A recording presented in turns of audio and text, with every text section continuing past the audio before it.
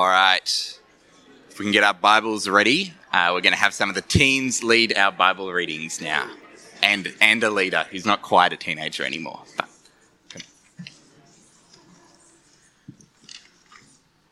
Good morning, everyone. Today I'll be reading Isaiah 9. Nevertheless, there will be no more gloom for those who are in distress. In the past, he humbled the land of Zebulun and the land of Naphtali, but in the future he will honor Galilee of the nations. By the way of the sea, beyond the Jordan, the people walking in darkness have seen a great light. On those living in the land of deep darkness, a light has dawned. You've enlarged the nation and increased their joy. They rejoice before you as people rejoice at the harvest, as warriors rejoice when dividing the plunder. For as in the day of Midian's defeat, you shattered the yoke that burdens them, the bar across their shoulders, the rod of their oppressor. Every warrior's boot used in battle, and every garment rolled in blood will be destined for burning, will be fuel for the fire. For to us a child is born, to us a son is given, and the government will be on his shoulders. And he will be called Wonderful Counselor, Mighty God, Everlasting Father, Prince of Peace. Of the greatness of his government and peace there will be no end. He will reign on David's throne and over his kingdom, establishing and upholding it with justice and righteousness. From that time on and forever, the zeal of the Lord Almighty will accomplish this. The Lord has sent a message against Jacob. It will fall on Israel. All the people who know it, Ephraim and the inhabitants of Samaria, who say with pride, the arrogance of the heart, the brick that has fallen down, but we will rebuild with dressed stones. The fig trees have been felled, but we will replace them with cedars. But the Lord has strengthened Rezin's foes against them, and spurred their enemies on them. Arameans from the east and Philistines from the west have devoured Israel with open mouth. Yet for all of this, his anger is not turned away, his hand is still upraised. But the people have not returned to him who struck them, nor have they sought the Lord Almighty. So the Lord will cut off Israel's both head and tail, both palm branch and reed in a single day. The elders and dignitaries are the head, the prophets who teach lies are the tails. Those who guide those people mislead them, and those who are guided are led astray. Therefore the Lord will take no pleasure in the young man, nor with the pity of the fatherless and widows. For everyone is ungodly and wicked, every mouth speaks folly. Yet for all of this his anger is not turned away, his head is still upraised.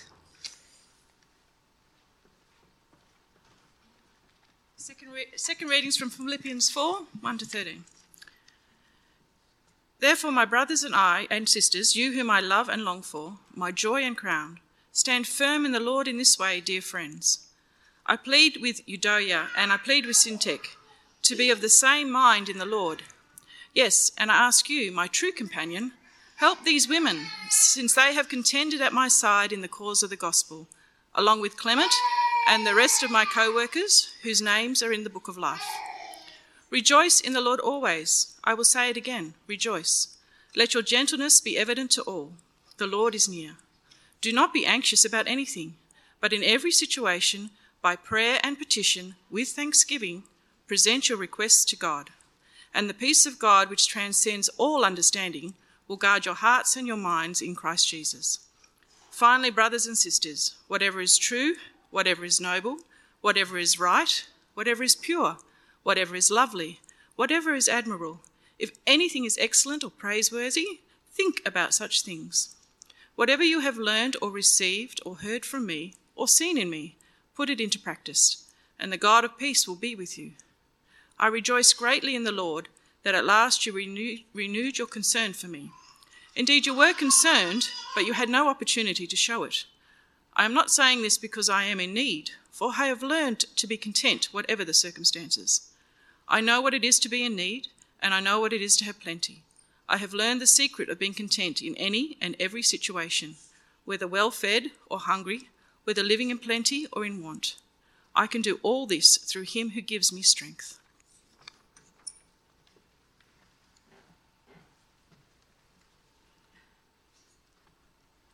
Keep your Bibles open at Philippians chapter 4, and we're going to unpack that today.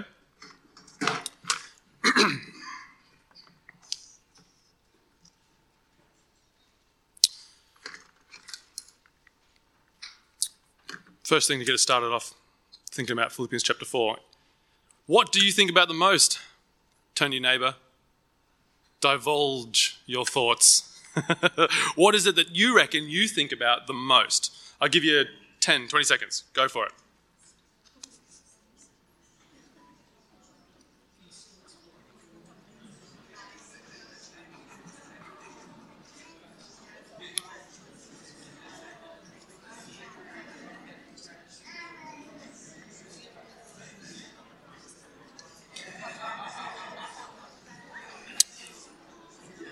All right.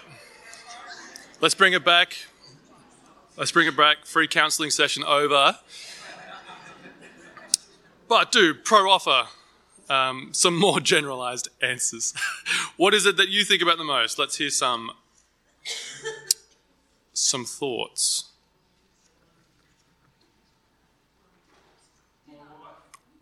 Your wife, dinner time. That's good. Bonnie thinks about mummy, yes. Pro-offering other people's thoughts, yes, absolutely. Heard that earlier. Family.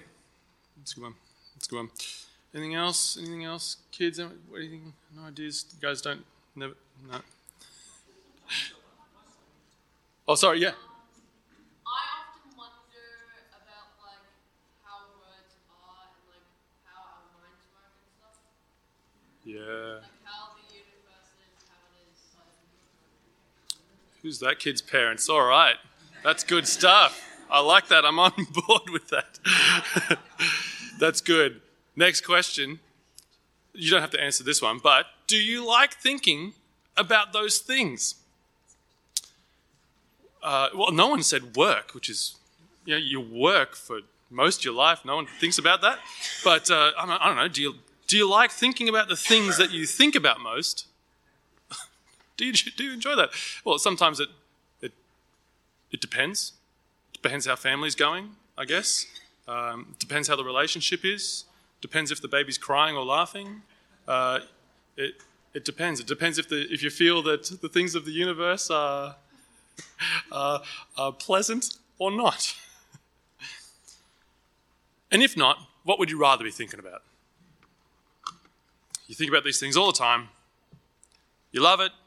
Nothing I'd rather be thinking about. You hate it. Well, what would you rather be thinking about? What is it you'd want to think about?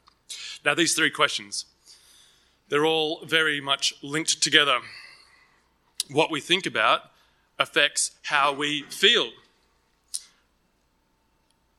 That's the truth of the matter. We flip it around the other ways, though, sometimes. We often think it is the other way around. We let our feelings dictate what we think about. Our feelings dictate what we think about. So that means if we're happy, then we think about good things. If we're angry or upset or sad, we think about bad things. And in that sense, we're at the whims of both our feelings and our circumstances. The Bible says it should be the other way around. It should be this way. That means that if you're going through something difficult circumstances, if you were going through that, what would it mean for you to be thinking on the blessings of God, even amidst that? And if you were going through great circumstances, what would it mean to be thinking about praising God in those circumstances? It would mean that through the good and the bad, you would be able to be at peace and that you would be able to be content. Not a victim of circumstance and not a victim of just your own feelings, at the whims of your feelings. That's what we're looking at today as we finish up the letter of the Philippians. Chapter 4, think of the praiseworthy. Think of the praiseworthy. Here's a roadmap. We're going to look at resolving church conflict. That's how chapter 4 starts. And then secondly, we're going to think about fighting anxiety with peace and contentment. First thing we're looking at, resolving church conflict. Every church has conflict because every church is filled with people. And when you're going through conflict in church, that's all you can think about. That's what's on your mind. Philippians 4 again. Therefore, my brothers and sisters, you whom I love and long for, my joy and crown. Paul really loves this church. Stand firm in the Lord in this way, dear friends. I plead with Euodia and I plead with Syntyche to be of the same mind in the Lord. Yes, and I ask you, my true companion, whoever that is, we don't know, help these women, since they have contended at my side in the cause of the gospel, along with Clement and the rest of my co-workers, whose names are in the book of life. Paul finishes up his letter, and he sees it necessary to address this public conflict. And even from just these 2 verses, we can actually learn a lot about conflict and this conflict. First of all, it's between Euodia and Syntyche, and these 2 women are Christians. Their names are both written in the book of life at the end of verse 3. Secondly, it seems that this conflict is about Christian concerns. It doesn't seem to be merely a personality clash, which is why Paul pleads with them to agree in the Lord, to be of the same mind in the Lord. Thirdly, it involves what we might call ministry leaders. They contend at Paul's sides, these women. They are his co-workers. They are leaders in the church. And finally, presumably, because they are leaders in the church, it is a public conflict. That's to say, Paul has written publicly to the whole church. He's written an open letter to the whole church about this conflict. So we can assume that according to Matthew 18, these women have talked to each other, couldn't figure it out. They got other people involved to help them figure it out. Didn't work. And now it's put before the whole church. The whole church is to help them, these 2 women, figure it out. Public conflict. What do they disagree about? Don't know. Can't know. But we know what they don't disagree about. They don't disagree about the death and resurrection of the Lord. They don't disagree about the nature of God. They don't disagree about the authority of Scripture. If they disagreed about any of those things, someone's name is not in the book of life. So perhaps it's something that is written in the letter already. It could be about humility. It could be about grumbling or complaining. It could be about the Christian life, what rules to follow, as we were thinking about that in Philippians chapter 3. Not sure. Could be one, could be many. More importantly, though, what does Paul ask these 2 women to do? What's the action that they're meant to take? Well, he says they're to be of the same mind in the Lord. They've got to work it out somehow. They've got to come to agreement. They've got to work together. They're not just to let it, they're not just to disengage, just let it be. They are to engage with it. If it's a theological disagreement, then everyone needs to search the Scriptures. If it is a disagreement about church life and decisions that need to be made, well, someone's got to be in charge, make the call. If it's an issue about Christian character, well then whoever is out of character needs to get in line with character, to be humble, not to grumble, to be selfless, whatever it might be. Hard work. But they're not alone in the task. They're not alone. Paul writes to the whole church and says, help these women. Help these women. How are the church going to help them? Well, Paul's written a whole letter to the church. He's reminded the whole church, them included, to value others above themselves in humility, not to grumble, not to complain, to be selfless, not selfish, not to put confidence in their own goodness, as it were, but to treasure Christ and his goodness, and to keep their eyes set on their destination. Then he's going to say at the end of this chapter, pray about your anxieties. And if you're in a conflict in church, you are guaranteed are anxious. Think about what is pure, lovely, and admirable, praiseworthy. And if you're in a conflict in church, that is not what you're doing. That is not what you're doing. Seek contentment. All of this will help these women. And as the church learn these lessons, they will help these 2 women. So what's it mean for us today?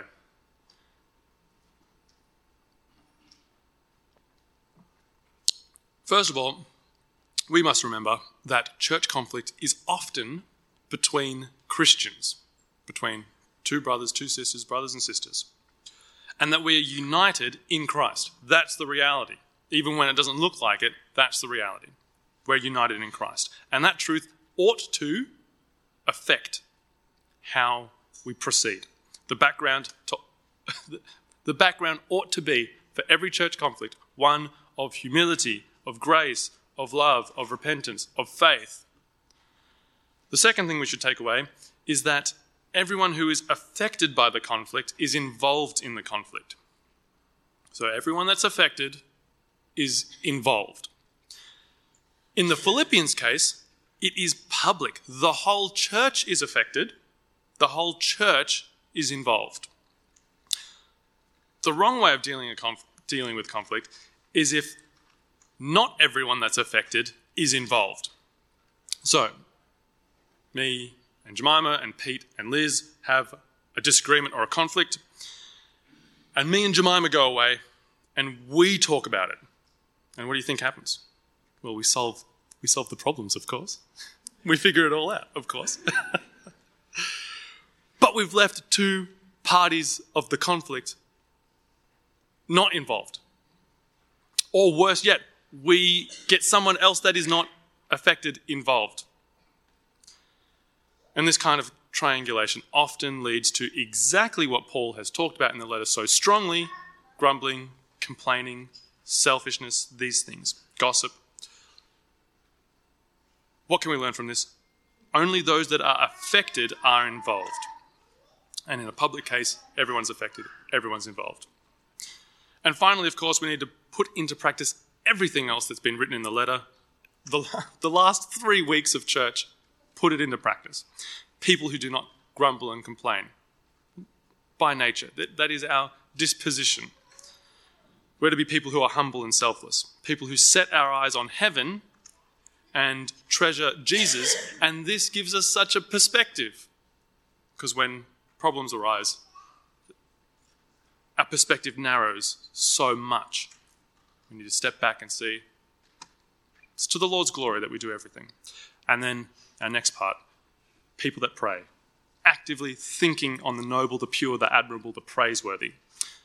First point today, resolving church conflict, finding ways to do that, and helping each other do that. Second point, fighting anxiety with peace and contentment. Now, everyone is talking about anxiety these days. That's because more than ever we live in an age of anxiety, which is ironically depressing. Everybody's trying to find peace and contentment. So what's Paul say about it? Because Paul reckons he's found the secret sauce. He's got the 11 herbs and spices of peace and contentment. Let's hear him. Rejoice in the Lord always. I will say it again. Rejoice. Let your gentleness be evident to all. The Lord is near. Do not be anxious about anything, but in every situation, by prayer and petition with thanksgiving, present your requests to God, and the peace of God, which transcends all understanding, will guard your hearts and your minds in Christ Jesus. What is Paul's first response to anxiety? Prayer. It is prayer. What does Paul expect from his prayers? He expects peace. The kind of peace that is better than knowledge, just knowing the right answers, better than that. It's the kind of peace which guards you, guards your hearts and minds. That's to say, it doesn't leave you. It's not there and then gone. It stays with you. It guards you. How do you get that peace? You pray for it. What if I don't get that peace? You keep praying for it. You keep praying. But is that all? Is that all I do? No. Paul says more. Finally, brothers and sisters, whatever is true, whatever is noble, right, pure, lovely, whatever is admirable, if anything is excellent or praiseworthy, think about such things. In effect, Paul is saying, don't dwell on the things that make you anxious, which is by definition what happens when you're anxious. You dwell on the things that make you anxious. And I think you know where that gets you. What do you do instead?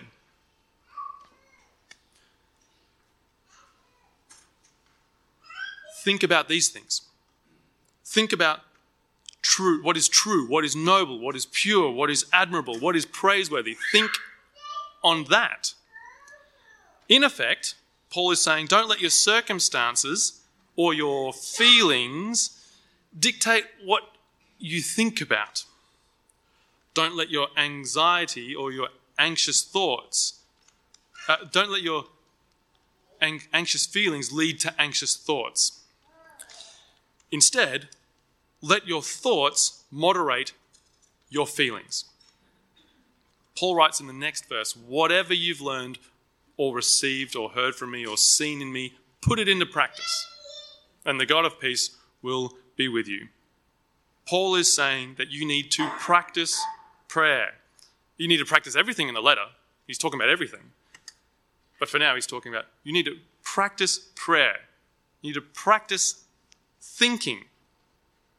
Some of us we've practiced thinking anxious thoughts for a long time, and we are very good at it. We are skilled thinkers when it comes to anxious thoughts.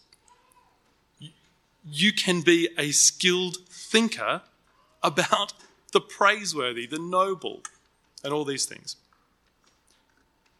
To that end, let me pray for us right now. Let us practice this right now. Lord, you know our hearts, you know our minds. You know how many anxious thoughts we have, whether it's about our relationships, our church, our work, our finances, whether we have a disposition medically or otherwise to anxiety or anything else. Father, we pray that you help us to be people that practice peace, people that practice prayer like we're doing right now, and that we would be people that persevere in prayer, Lord, seeking after your peace. And we pray that in your Son's name, the King of Peace. Amen. Put that into practice every day, every moment. Shoot up an arrow prayer, as Colin Buchanan would say. Going back to where we started, I'm not sure what it is that you think about most. Given that you are living in the affluent Western society that we live in, the chances are that you are anxious. As a society, on average, we are more anxious. We are more anxious than other societies, other people, other ages, even historically. We are more anxious despite the fact that we are more wealthy, that we're more free, we're more secure. We are more anxious despite those things. How is that possible? That seems like a contradiction. And it would be a contradiction if our circumstances dictated or determined our feelings. That would not make sense. If we have the best circumstances, we should feel great. That's how it should work. That's not how it works. That is not true. That is the Western worldview. That is a way of thinking that is prevalent in the West. It's a worldview. Anxiety is not merely a matter of circumstances. It comes from the way that we view the world. Our thoughts strongly influence our feelings, but we live like our circumstances dictate our feelings, therefore our feelings dictate our thoughts. And that causes all sorts of anxiety, which we as a society experience. What would Paul say? Paul says, I've learned to be content, whatever the circumstances. I know what it is to be in need. I know what it is to have plenty. I have learned the secret of being content in any and every situation, whether well-fed or hungry, whether living in plenty or in want. I can do all things through him who gives me strength. Talking about Christ. Paul says, he's found the secret to peace and contentment. And it isn't about changing your circumstances. He's in jail. He's not going anywhere. The secret is in your mindset. It's about what you think about. And it's about thinking about the right thing. And he has one thing in mind. One thing. One person. He's thinking about King Jesus. the secret to contentment doesn't lie within Paul somehow, which is every self-help book ever. I've read a bunch of them. That's what they say. The secret of contentment is not any of that. It is King Jesus. What is true? What is pure? What is noble? What is admirable? What is praiseworthy? King Jesus is. Par excellence. He is all those things. There is nothing greater. You could think about Jesus all day long. When it comes to what do you think about most, you could think about him all day long. Pretty close to what Micah was talking about. And you wouldn't have wasted one moment. Not one moment. You could search the riches of his word and you would find the secret to peace and contentment. The secret that everyone in our age is looking for. If you've got a Bible in front of you, if you've got a phone with the app on it, you've got the answer to peace and contentment. It comes from Christ who gives you strength. It comes through knowing him and thinking on him. Everyone offers you ways of finding peace and contentment these days. The Bible offers you one too. You've probably tried everything in the book. You've probably been offered every sort of resource there is. Well, you should try this one out. You should put it to test. Test it out. See if it's true. Fight anxiety with peace and contentment that comes through thinking on Christ. Pondering his goodness and his greatness. That is a cause for rejoicing. As the band comes up, let me end with these words from Philippians chapter 4, 8-9. Finally, brothers and sisters, whatever is true, noble, right, pure, lovely, whatever is admirable, if anything is excellent or praiseworthy, think about such things. Whatever you have learned or received or heard from me or seen in me, put it into practice, and the God of peace will be with you. Amen.